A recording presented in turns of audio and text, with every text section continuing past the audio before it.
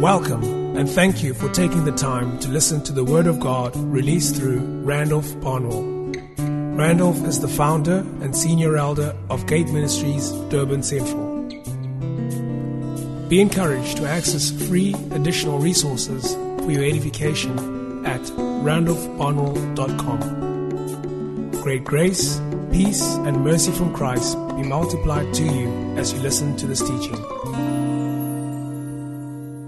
I want to continue and maybe just round up the section on peace, because I have prepared the next session. I thought I would start that today, but I didn't want to leave the peace thing hanging in the middle of nowhere. We are pursuing peace and peacemaking as preparatory to prosperity. And where peace is, there God will prosper His people. Peace within, and also relational peace. Peace between you and a brother. We then stress the challenge to the house. Take that a notch higher and become a peacemaker. Now, peacemaking is an activity. Peacemaking is two things. It's a disposition and it's an activity. So he who is a peacemaker must be the embodiment of peace first. You cannot hope to make peace between others if you are not at peace firstly within yourself. So you have peace between you and God. You had peace in your soul, emotionally.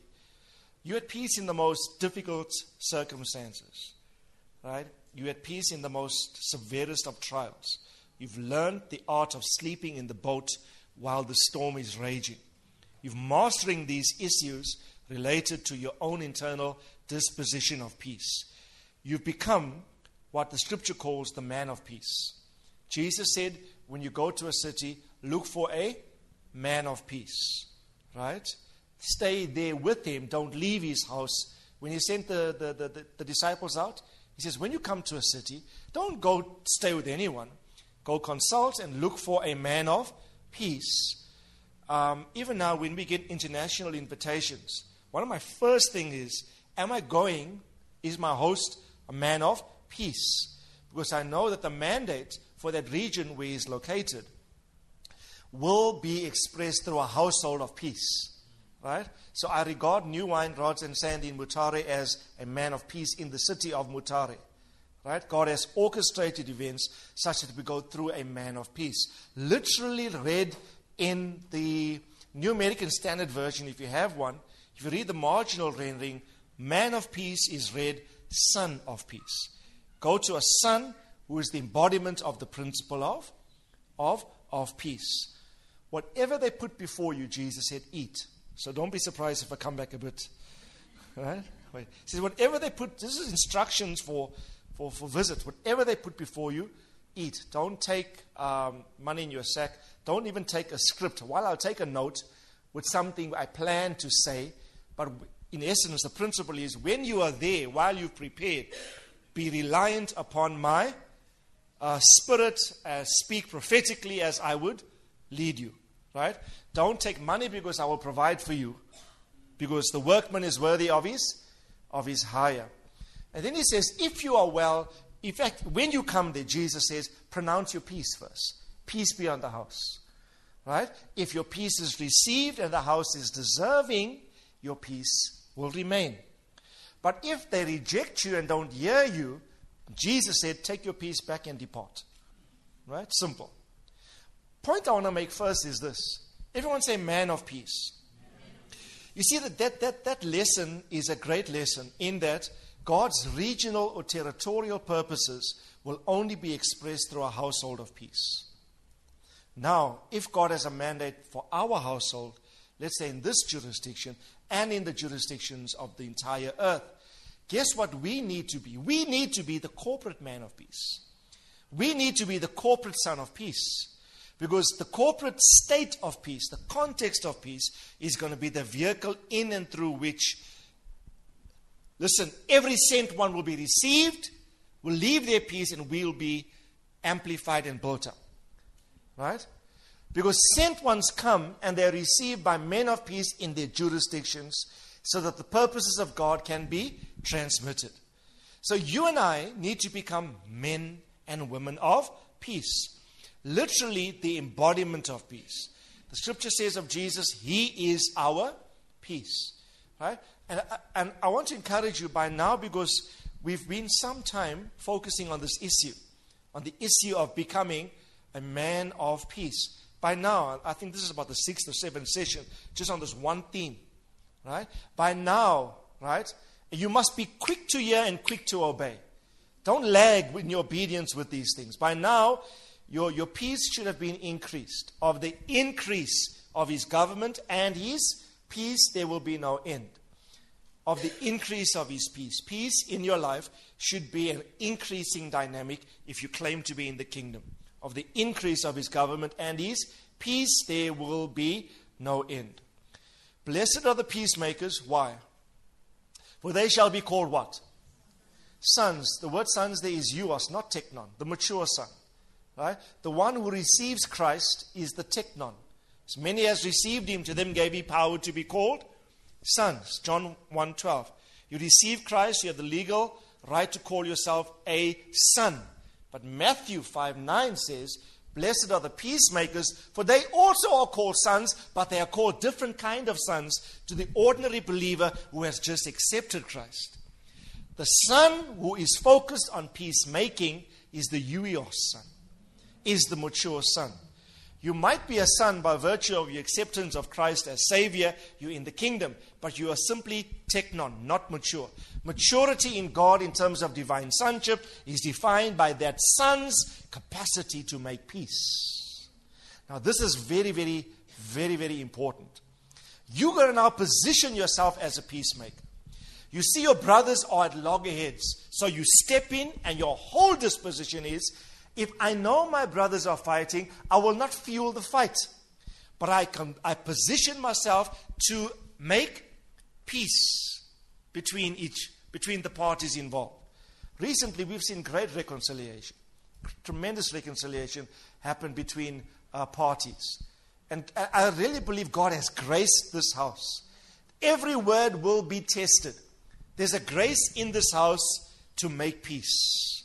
And I want to encourage you, if you are called to arbitrate or to act as a referee or an advisor or a counselor, and somebody asks for opinion, what you say, how you say, the frequency of your speaking, the actual content of your contribution must be laced with grace.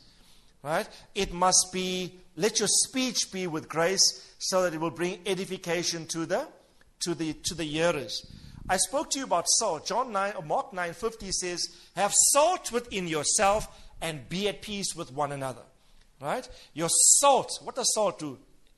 Arrests decay. It's an antiseptic. It's a purifier. Right? It's a preserver. All those capacities in the Son of God is directly related to His disposition towards making peace. So you are the salt of the earth only in as far as you have peaceful relations. Simply put, don't go about boasting, I am the salt. Your saltiness is determined by your peacefulness. Your saltiness is determined by your capacity to make peace. Right?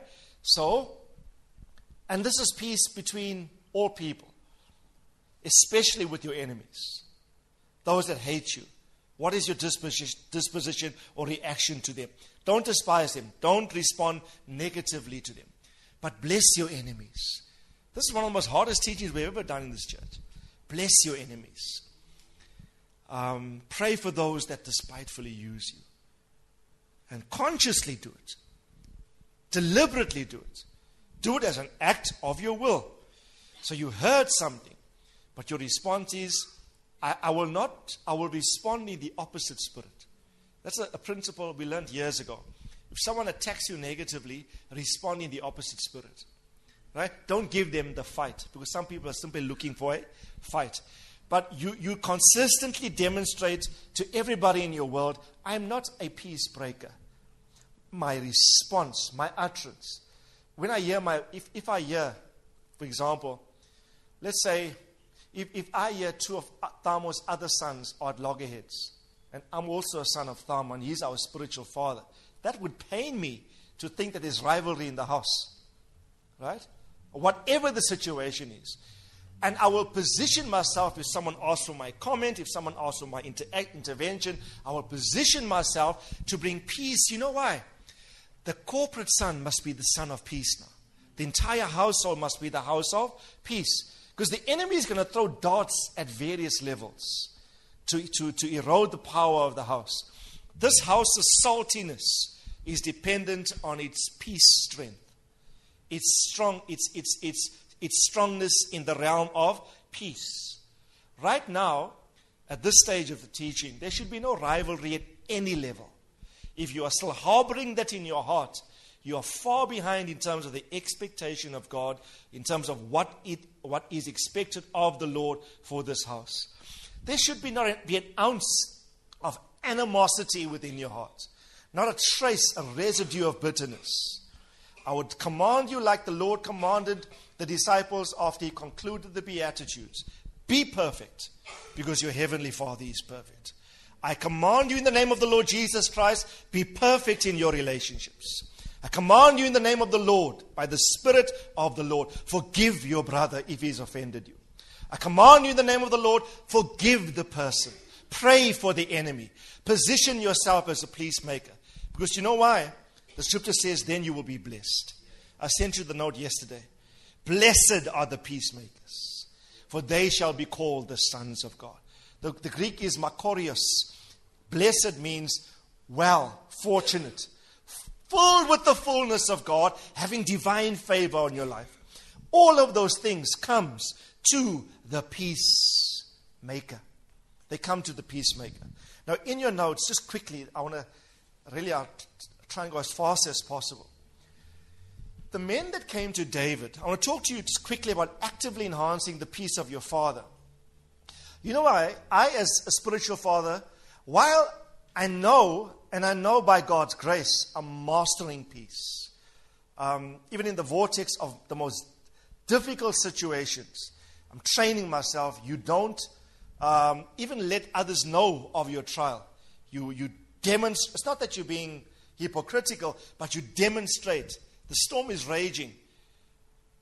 If you looked at Jesus in the boat sleeping, you would never conclude there's a storm outside.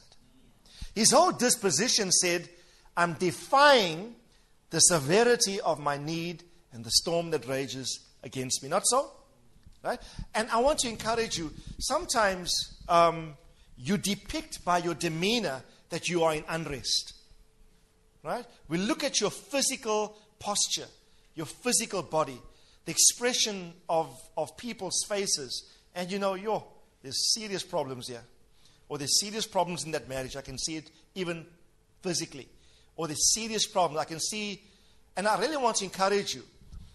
Your joy is not dependent on what you're going through. Your joy is an internal spiritual position that you adopt as the fruit of the Holy Spirit's work within your life. Irrespective of what you're going through externally. If we are going to be kingdom people, the kingdom of God is righteousness, peace, and joy in the Holy Spirit.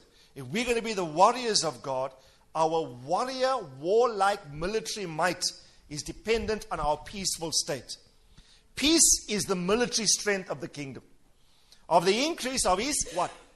Government, strong ability to govern and to rule. Government and peace. There will be no end. Who's Melchizedek? He's king of what? A king is a person with great military power and governmental ability. But he rules what? The domain of peace. The domain you rule is your empowerment to rule and the outcome of your rule. Peace positions you to rule, and peace is the outcome of your rule. So wherever you have peace, you will always have power. Who is Jesus? Prince of Peace. He who has power to override or obliterate the enemy who is intent on establishing disorder. Everything about peace is power. Everything about peace is strength. I will bless my people with strength. I will give them peace, Isaiah says. And I want to encourage you, develop the principle of peace. So when a band comes to David, 1 Chronicles 12 at Hebron, I think it is, 18, the Spirit came upon Amasai, who was chief of the 30, and he said, "We are yours, O David. We are with you, O son of Jesse." Now, let's just stop there. Sons need to give themselves to the mandates vested in their spiritual father. You need to surrender your own agenda. You need to surrender your own ambition. If you're part of this house and you're linked to this mandate, you must, as a spiritual son, come to a place in your life when you say, "Spiritual Father, I am yours." Right? I give myself to you. And that is not unscriptural. Right? Paul said this about the Macedonians in 2 Corinthians chapter 8. He says, "This poor church gave out of their deep poverty. They gave liberally to them." Why? He says, because they first gave themselves to the Lord, and to us. So the Macedonian church gave themselves to Paul. You can cross-reference that with 1 Chronicles 12:18, where the Spirit comes upon a Messiah, the leader of the 30. These were bad dudes. These 30 could do, these were mighty men of valor. Right? And they say, all our ability, all our strength, David, we give ourselves to you. Why? Listen to what they say further.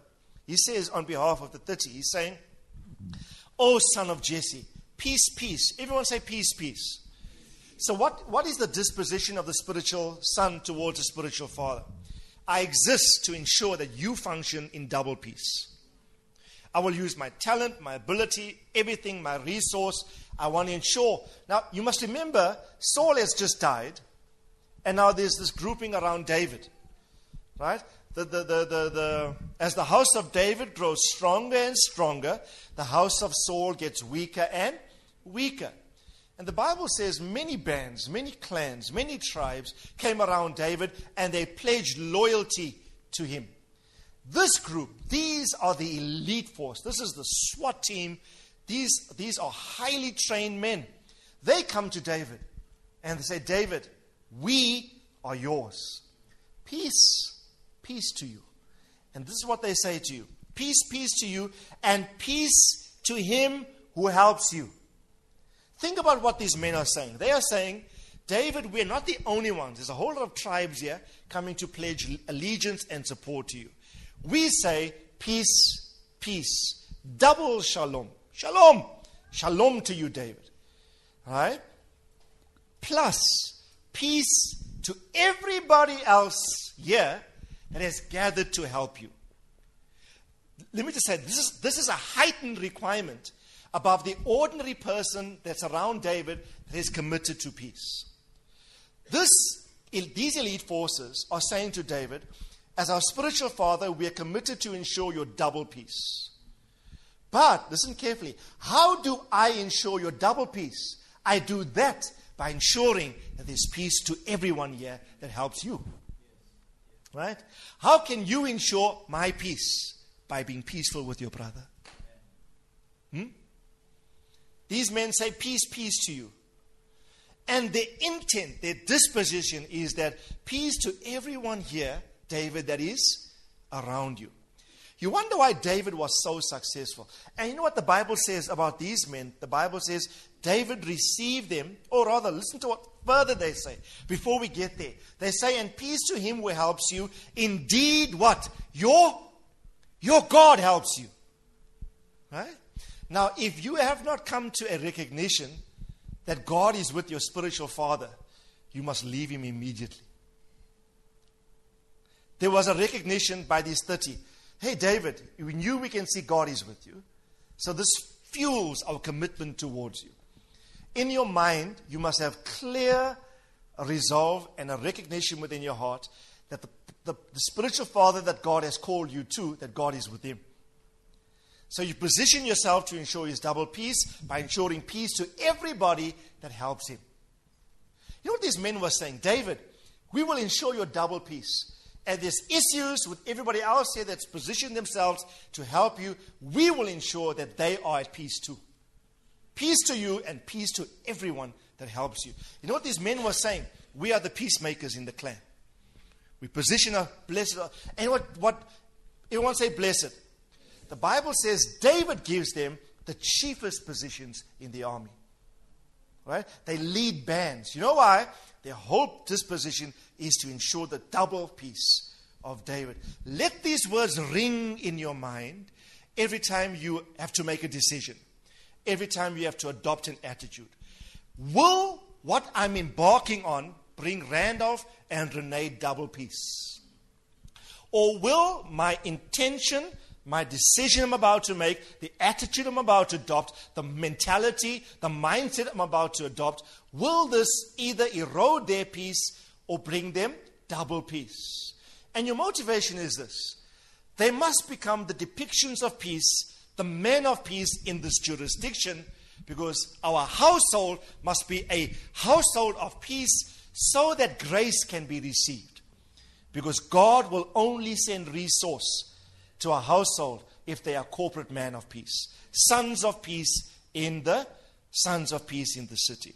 Now you will see this in the New Testament, just quickly. Okay, I'll put another verse in 1 Thessalonians 5:12 says, Paul said this, listen carefully.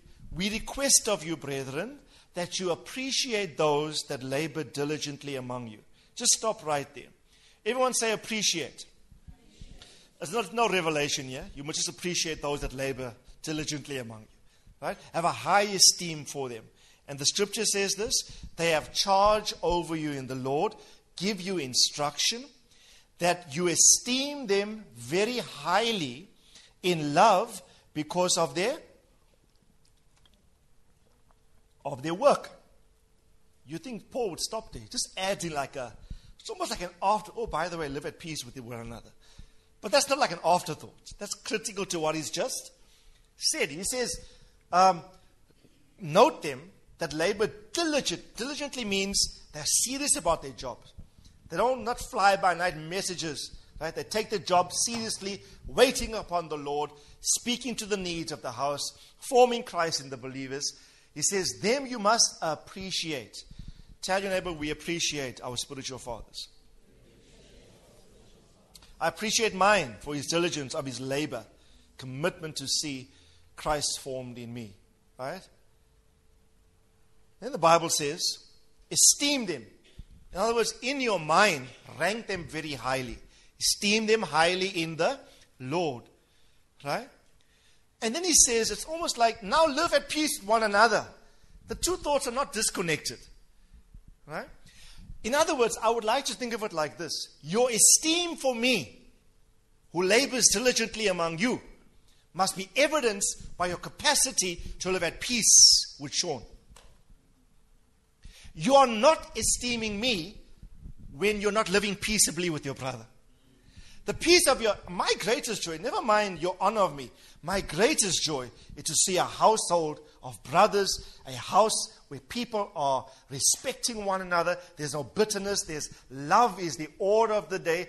Even when there is severe issues, mess-ups within the house, the principle of forgiveness overrides. And love is covering a multitude of sins. Right? You know, I thought about that scripture this week. It doesn't say love covers sin. It says love covers what? Multitude. Some of you you're still struggling with covering the one sin of the brother. The challenge is don't cover his one sin, cover his multitude. He offends you once, you have problems forgiving him. But Jesus said, he offends you 70 times, 7, not in a year, in the same day. How's that for rubbing the point in? Jesus said, he offends you 70 times 7, in the same day you forgive him.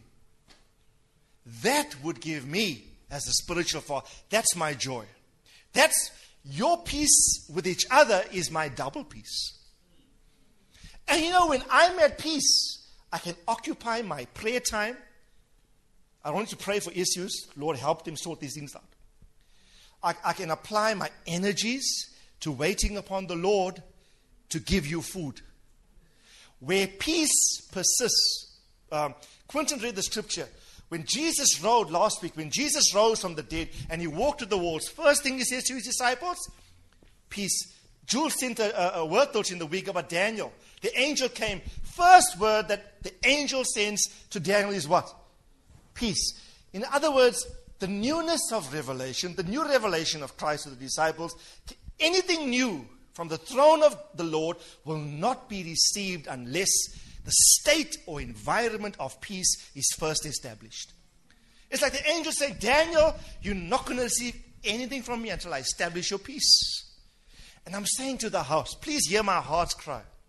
I'm saying to the house, I know that, you know what, this series is so critical. I know in my heart, revelation is going to flow like torrents from the heavens. It's almost like God is, yes, I'm hearing God and I'm preparing, really seeking God. I study daily, almost the whole day, every day, including Saturdays most times. And I'm pouring I'm waiting on the Lord. And the Lord is saying, Randolph, yes, I'll talk to you. But there's a realm of my speaking you're not going to access until your whole house comes into elevated peace state. Because when the peace state is raised, then Lord, I'll come through walls and I will show you my newness, my resurrected state. I will reveal to you mysteries. I will share with you on a deeper level. But further to this, God is saying, there's nothing I will withhold from you. That is why this issue of peace is so vitally important. Paul, look at Philippians. To the Philippians, Paul said this. And I read this, I hear Paul's heart. We've had this before. Philippians 2, I don't think it's in some of your notes, but if it's not, just make a note of it. Philippians 2, from verse 1 to 4. Paul says, therefore, if there's any encouragement in Christ, if there's any consolation of love, if there's any fellowship of the Spirit, if there's any affection and compassion, here's the thing, make my joy complete. How can the Philippian church make Paul's joy complete? Think about this. What is the subtext, the implication of what Paul is saying? Paul is saying, you church determine my joy. Listen carefully. Not really, because Paul can live above that. But the word is complete. He said, I can only come to a state of fullness of the thing when you Philippians do the following. He says, be of the same mind, maintain the same love, one or united in spirit, intent on one purpose. Tell your neighbor, we are here for one purpose. And I believe that purpose is growing. Recently, listening to Alexandra, I was at all the meetings except for the Friday evening where we had the marriage counseling, the marriage session here with the married couples. And he just really enlarged my perspective on the kingdom, right? I'll share, not now, but sometime later, on some of the issues that he raised. Make my joy complete. But listen carefully. I really believe we have one purpose. And God said to me, I wrote this twice in my iPad while taking notes on the weekend. God said, Randolph, you need to raise your personal, the agenda of the house above its domestic emphasis. It has to be kingdom. Not that it wasn't before, but it must be done more consciously. Right? It must be done more vociferously. And for that to happen, everybody needs to be on board. Amen? Everyone needs. There's a greater purpose that we're working towards. Amen? And I want to encourage you, if that greater purpose is going to go beyond the realm of the local church, it's going to go beyond this paneled house. I read Haggai early this morning, the whole book of Haggai. Right? Because all these kingdom thoughts that Alexander dropped into my spirit were churning over in my heart and mind. You know what God said to Haggai? You say it's not time to build the house of the Lord. Right? But it is time. You're still building your panel houses while the temple of the Lord lies in ruins. Therefore, you sow and you don't reap. You have money, but you put it in holes with pockets. God was saying to me, the level of prosperity and your breakthrough is going to be dependent upon raising the mandate of the house away from the local panel house focus to the corporate temple, to the city temple. That's why I will support initiatives like we just had in the Bluff. Why? It takes the focus off our locality. There's something bigger, something grander that God is working. And the challenge that He left with us is, if you align with God's purpose, the blessing is in your alignment with what He's doing. Not with your own vision, but with God's vision. Amen? And I really want to challenge your thought. We have sometimes serious problems in getting people just to be faithful to these meetings. What about when now, for example, the expectation of the Lord says, now you're going to form the temple in the city. The church in the city needs to be formed. And there's a great momentum towards this end. Right? There's a great push towards the development of the city church. But you can't think parochially, narrowly, like a horse with blinkers, see only in front of you. Only see yourself, only see you, your family, and nobody else. You've got to say, God, I'm going to embrace the broader mandate. You can't even see this family only. Right? Who was there last night? Some of you were there last night. Trevor echoed the host. Such gratitude to me just for being present at every meeting. And when he said it, for those of you who were there, I heard his heart. Right? And you know what transpired? Great, significant. Alexandra, I sat in a meeting from 10 o'clock to 2 o'clock yesterday. Right? In the afternoon, Saturday morning. And he orchestrated, I saw the wisdom of an apostle. Preached, and we had discussion, open questions. And he orchestrated a strategic penetration into the Umlazi township that's going to happen in January 2014. And I'm saying, listen, the point, I'm saying all of that to say this. God is saying, I'm busy with an agenda. I'm getting things done. You must align yourself with what I'm doing. Don't get locked up so much, embroiled in your locality, in your smallness. Because my blessing for you is when you align with my overall corporate purpose. And remember, he reminded us when Joshua came to Jericho and the angel of the Lord stood before him. And before they attacked, the angel said to Joshua, or Joshua said to the angel, are you for us or are you against us? Right? And the angel said, neither. Right? I'm not for you or against you. I've come as the commander of the armies of the Lord. What the angel was saying to him, listen, I'm not for you or against you personally or specifically as a person. I am for the purposes of God. If you can simply align yourself with the purposes of God, I will be for you. Don't think that you are safe. I'm speaking to you prophetically this morning. Don't think that you are safe with your current commitment. Because you might be just lending support to the wrong thing. I'm calling upon the house for two things. Support the local mandate. But now the local mandate is adopting a more global kingdom mandate. The church in the city. Being part of the meetings, for me, my presence lent support to global purpose. Right? Lend support. Our understanding of how regional developments will take place for our South Durban Basin. Amen? We're about taking regions.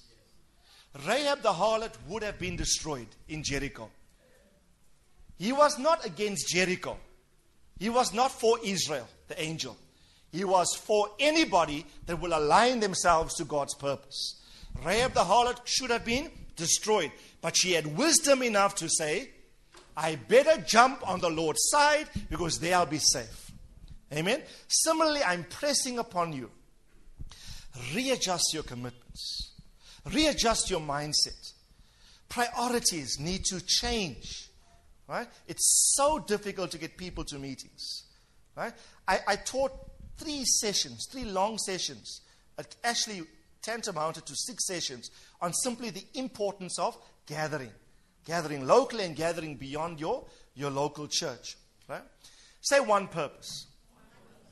Now you can bring me peace, Paul says to the Philippians. Being of the same mind, on the same intent, focused on one purpose. In this season, your private agenda, your personal ambition has got to be set aside in deference for God's will. I sound this out as a prophetic warning this morning. God is saying, don't focus on your panel houses. Your personal private affairs take secondary importance to my agenda. God's saying, if you align yourself to my agenda, I will bless you. You will be saved. I will prosper you even in the process of your realignment to my purposes. And this is what he said. Let's read further in verse 3. Do nothing. Everyone say nothing. Do nothing from selfish or empty conceit. Right? But with humility regard one another as more important than yourself. Now, as I read this, brethren, hear the heart of a spiritual father crying out to this church.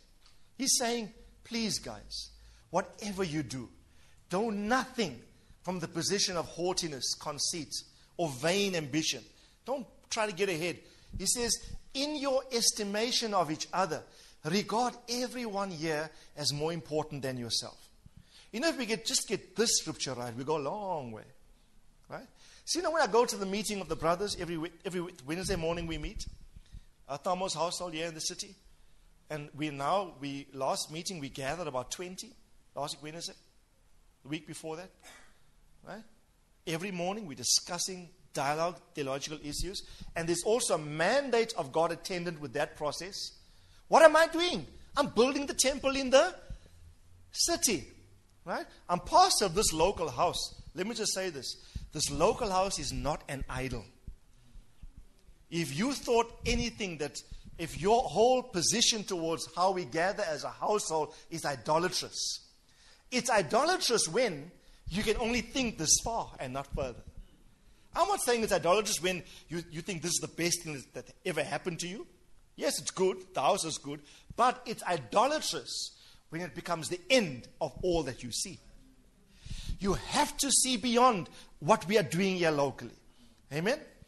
So I really want to encourage you, next time I call for meetings, let's demonstrate our commitment to a bigger purpose. Amen? A bigger purpose. Be faithful to these local meetings, but also, you know what I'm saying? I'm preparing your heart for a commitment beyond the locality of this local church. It's going to come, and let me just say this, your safety is going to be in the city. I won't have time, maybe next year we can do a whole series on the city church. You know? Alexander said something yesterday. If Paul, or Jesus himself, had to write a letter to the church in Durban, which church would receive it? We are so disorganized as the church in the city. You know, all of Paul's letters were not to a local church like this. It's to the church at Corinth. Corinth is a city. Philippi is a city. Thessalonica is a city. But there was a mechanism in a church, in a city, where local houses, the house of Chloe and the house of Stephanus, for example, there was a mechanism by which they could rally together to receive apostolic instruction. Corporately, they became the man of peace. You know what my frustration is sometimes? We are struggling to determine peace amongst us. What about the next level? I'll tell you, but there's a next level. If you thought I'm done with you yet, you ain't seen nothing yet. I'm trying to get you to be at peace. Then be at peace, yeah. But let's jump out of the church. What happens when God calls us corporately to relate to another church? If at that stage of our corporate development, we haven't mastered mentalities and attitudes of peace, we have no hope for the church in the city. So I embrace my brothers wherever I see them. I support, I embrace, I say I'm with you. What you're doing, you're not alone. You have a brother from another mother maybe, but I'm with you in the spirit, supporting what your initiative and what you do. Amen? Now, and let me just close this verse. Do not merely look for your own personal interest, but also for the interests of others. Everyone say Philippians 2. Now you would think that's Philippians 2. Paul is starting the 4th chapter. And there's an issue in the city of Philippi that warrants his mention of 2 specific individuals by name. And he says this: therefore, beloved brethren, whom I long to see. I can almost cry when I read verse 1, because I can hear his heart of love for people. He says, my beloved brethren, I long to see, my joy and my crown. In this way stand firm in the Lord, my beloved. I wrote in my notes here, intense feeling of an apostolic burden. I urge. Everyone say I urge. What are some synonyms for urge that you know? If you say I urge you, what other words can we use? I beg you. I implore you. Right? I beseech you. I can literally see the apostle on his knees saying, please, Philippi, get this thing right. Right? And what he says, he writes to Clemens, an associate. He says, I urge Euodia. Now you should jump immediately. Euodios is the Greek word for prosperity. I wish that you prosper and be in good health. Euodiu or Euodia. This lady's name is, she's the depiction of prosperity. I beseech Euodia. I urge Syntyche. A strange name. Please don't call your name of your child Syntyche. I think that's the way it's pronounced. I'm not sure. Syntyche. Whichever way you pronounce it sounds bad. Okay. I urge Euodia and Syntyche to live in harmony in the Lord. Indeed, true companion, I ask you also, you should underline, to help these women. I don't know why it's a woman thing. He says, please help these women.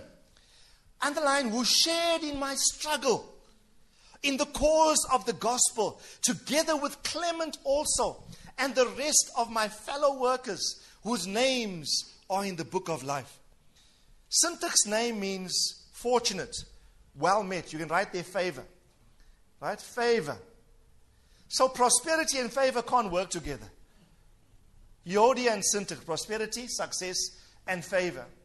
And Paul appeals, we don't know who the brother is appealing to. He appeals to someone in this verse who is unnamed. He calls him my true companion. Some people believe it was Timothy, but never mind.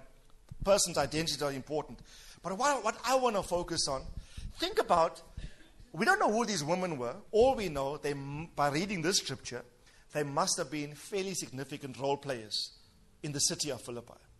They were women, and the Bible says they shared in Paul's struggles at some point in his ministry. So they were associates in ministry. We don't know what the issue was. The Bible does not say what the problem was that causes these two women there's no peace, no harmony. So after Paul beseeches the church at Philippi in Philippians 2, be of the same mind, be intent on one purpose, honor everyone as more important than yourself, do not be conceited, look out for each other's needs, etc. He says, oh, by the way, I just think now, it's like, I often wonder, Paul, why you even mention these people's names? For you to mention names in this was a public letter, means this was public knowledge. It means that everyone in the city knew there was an issue between Euodia and Syntyche. So he appeals to some apostle, he says, please, my true companion, I appeal to Syntyche and Euodia to live in harmony in the Lord. You, true companion. Now, I want to appeal to the Euodias and Syntyches among us. Please live in harmony in the Lord. I beg you. Let me go on my knees. I beseech you in the Lord. Please be at peace with one another. But I'm also addressing not just the Euodias and Syntyches. I'm addressing my true companions, my Amasais, my chief of 30s. You position yourself and help if you know of parties in this fellowship, even beyond this, where the people can't see eye to eye, help them. The word help is used. Come alongside and assist the process. Right? Maybe this true companion called a meeting after he received this letter. I would like to have believed there was a good outcome to this. You know why? Euodia means success. What does it mean? Prosperity. To embark upon a journey. Same things, a prosperous journey. Right? And I believe as we embark upon our desire to move, that God will meet us with favor. There's a hidden spiritual principle in here. Well met, fortunate. Well favored. Amen? Well favored. So would you do this? Yes or no? Are you going to become the man of peace in the city? I really want to beg you, as Paul begged the church, please live in harmony with one another. And if you perceive issues, don't by your contribution further exacerbate it, but position yourself as one that's going to help the process of causing people to live in harmony with the Lord. Just quickly, can I take 5 minutes? The next issue I want to really challenge you about. Pursue and don't neglect the things which make for peace. This verse, this phrase in the Bible really grabs me. Everyone say things that make for peace. Paul uses it twice in two of his letters. He says, pursue, for example, in Romans 14:19, we pursue the things that make for peace and the building up of one another. Underline the word building up. You see, there can be no building up unless there's peace. Or rather, I would like to believe, people are built up because of the environment of peace. Pursue things that make for peace, and for the things that build up one another. Now, quickly, let me read this prophetic verse to you, quickly.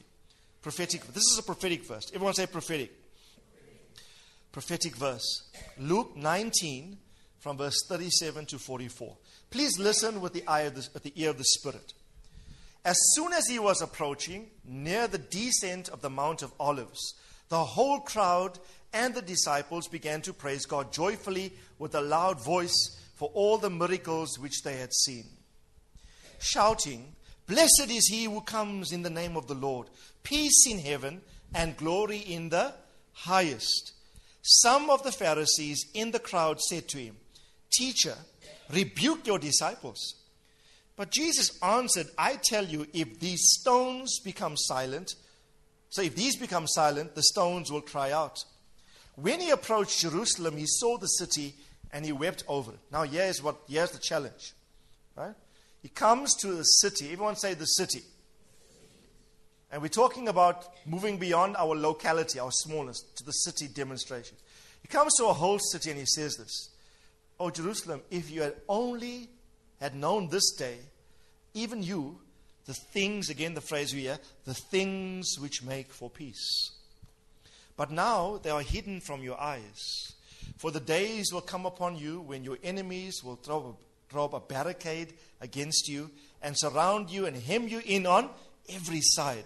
And they will level you to the ground and your children within you.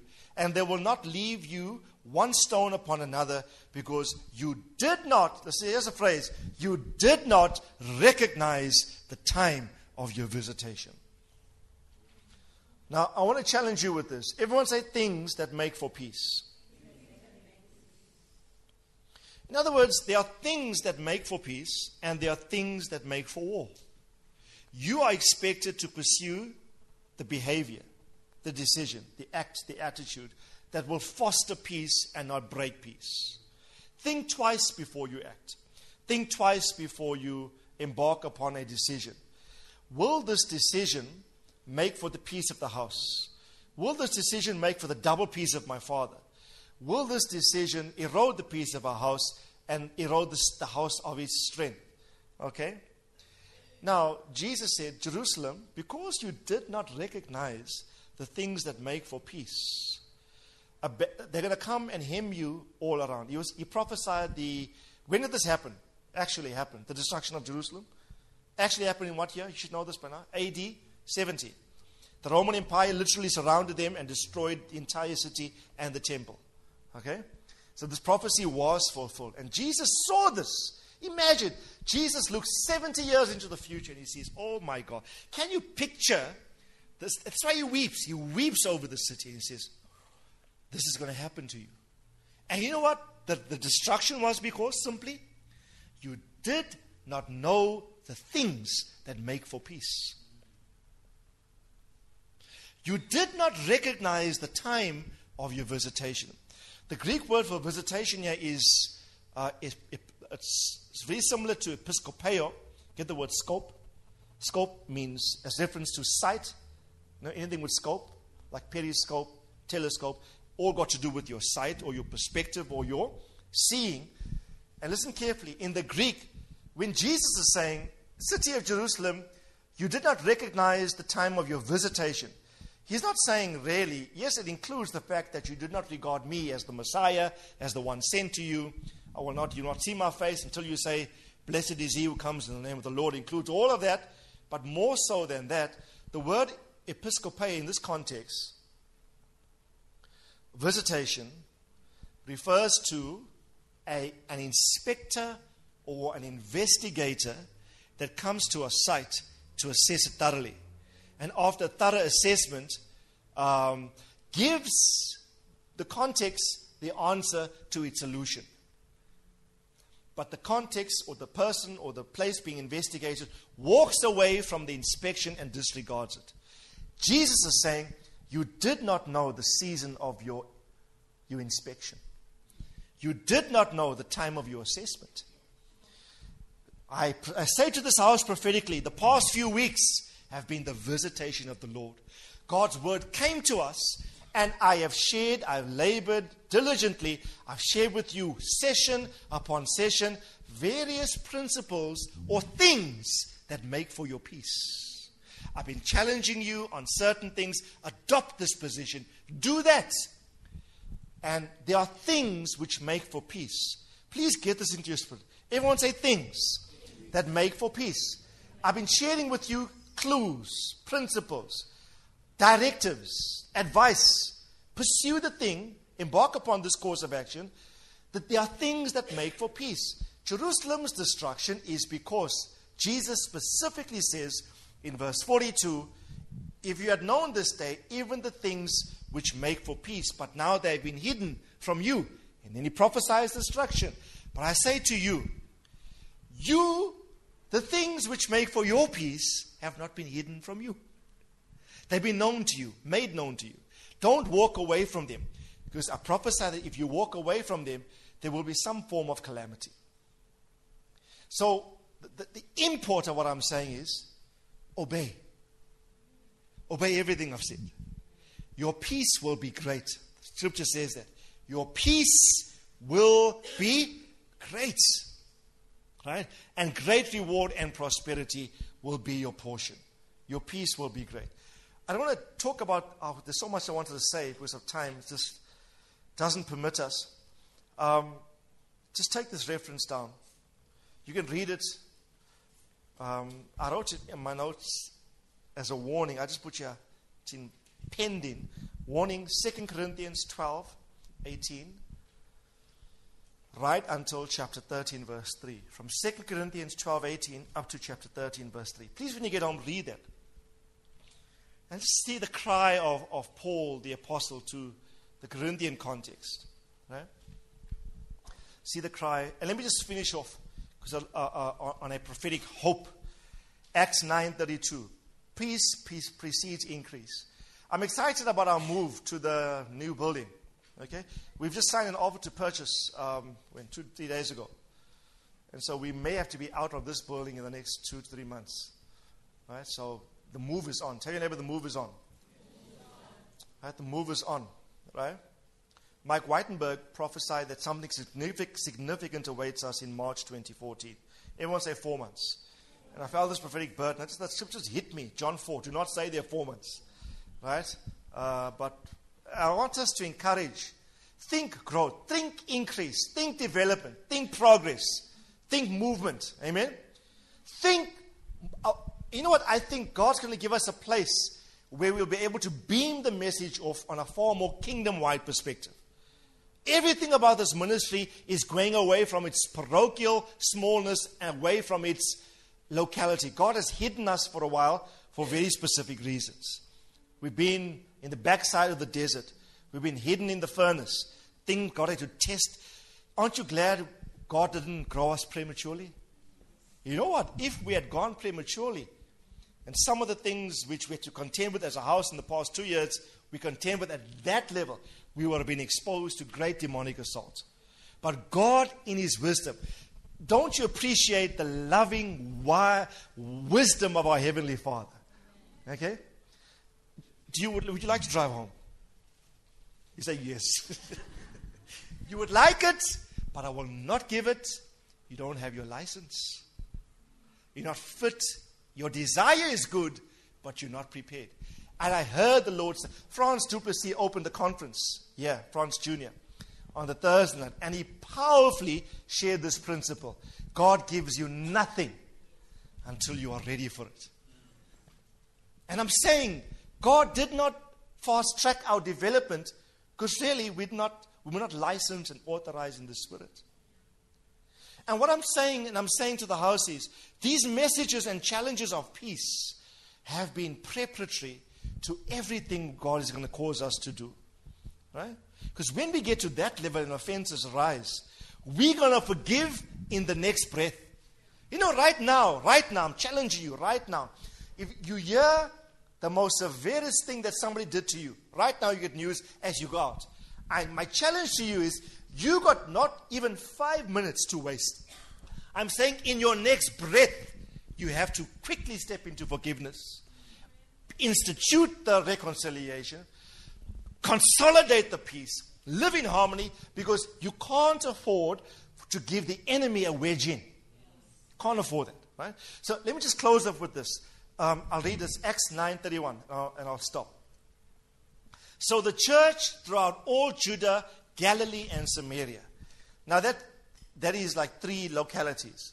Judea, Galilee, Samaria.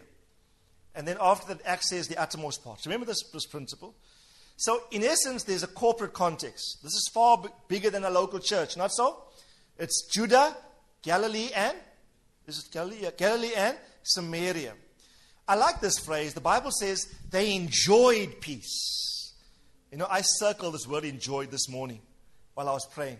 I said, Lord, I want to enjoy peace. This is not having peace. This is like peace that you enjoy.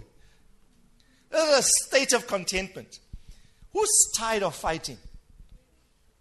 You know where I'm at now? I am beyond complaining. Even if somebody disappoints me, I don't even voice it anymore. Even if I'm disappointed in any regard, it doesn't leave my mouth. I'm training my spirit. You see, I shared this with you a while ago.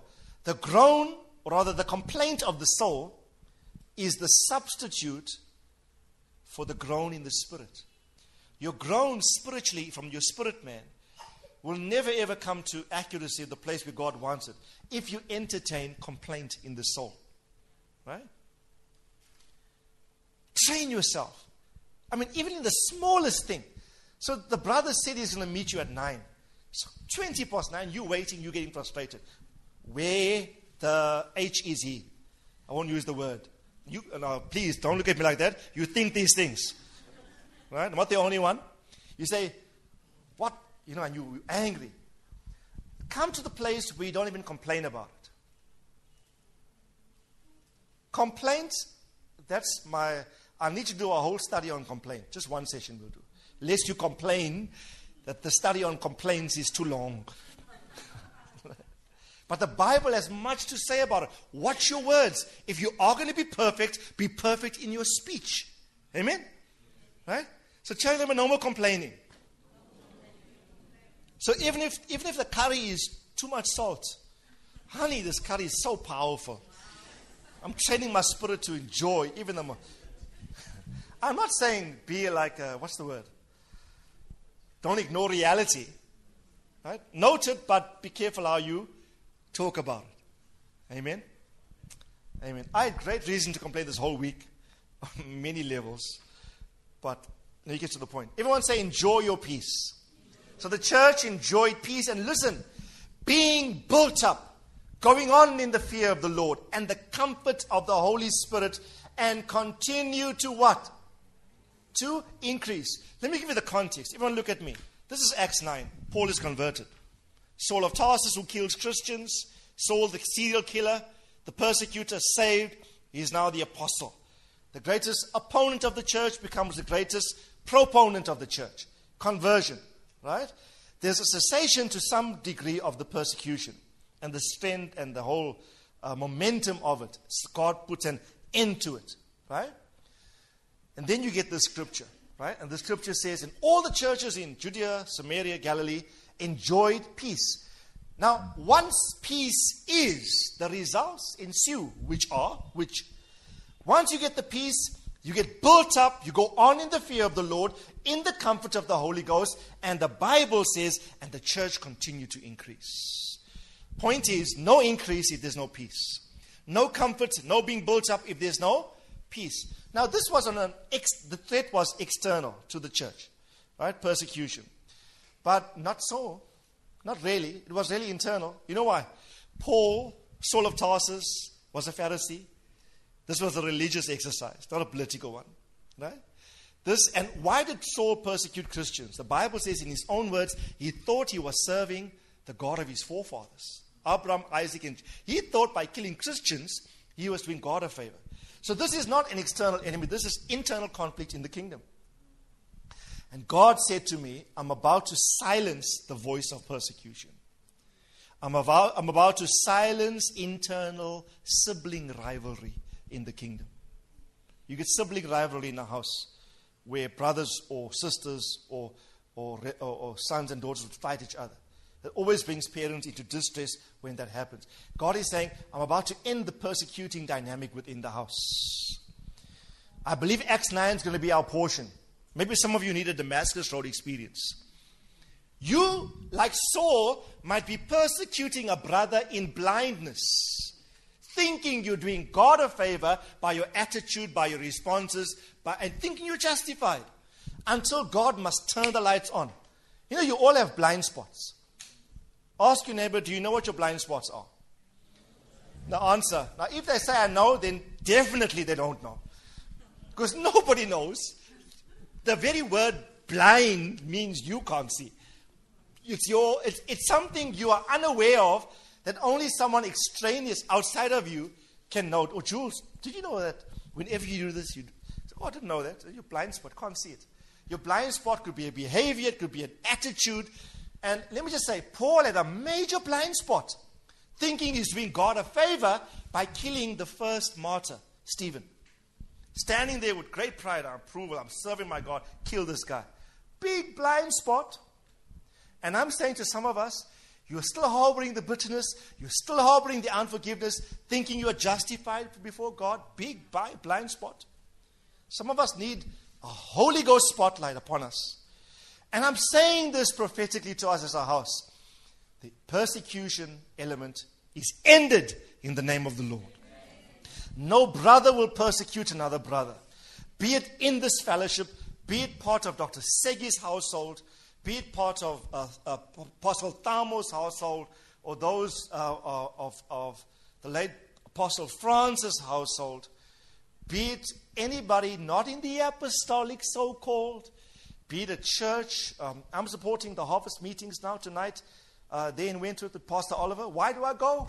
Why do I go? Why will I make the time to go? I love the body of Christ.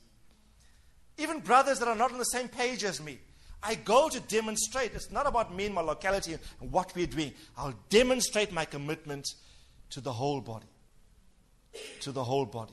You know, Psalm 20 is my absolute favorite psalm. It was read this morning. Right? And God's about to remember your offerings. It says, may the Lord remember your offerings. Your offerings, not just your financial offerings. Every expression of sacrifice that you make, the Lord will remember that. Amen? The Lord's going to remember these things. And the Lord will send you help from where? Zion. From the sanctuary. Everyone said the Lord sends you help. From His sanctuary. Repeat after me. May the Lord help you. From Zion. What Zion? The church. Not just your local church. Zion is the corporate church. Your next help is rooted in your commitment to the corporate church. Right? Help. I don't know how God will orchestrate these things. God will help you from the context of Zion. Amen? God will help you. And who needs help? I do. Man, my hands first. Okay, we've gone overboard this morning. Sorry for that. But because I won't be here next week, I had to do this. So you're getting double dose. Amen? Double dose. Once again, I urge you, like Paul urged the Philippians, live in harmony with one another. Amen? Forgive. Cover your brother's sins. Don't expose it. Don't talk about it to others. Keep things confidential. Right? Build. Pursue the things that make for peace and for the building up of one another in love. Amen. Amen.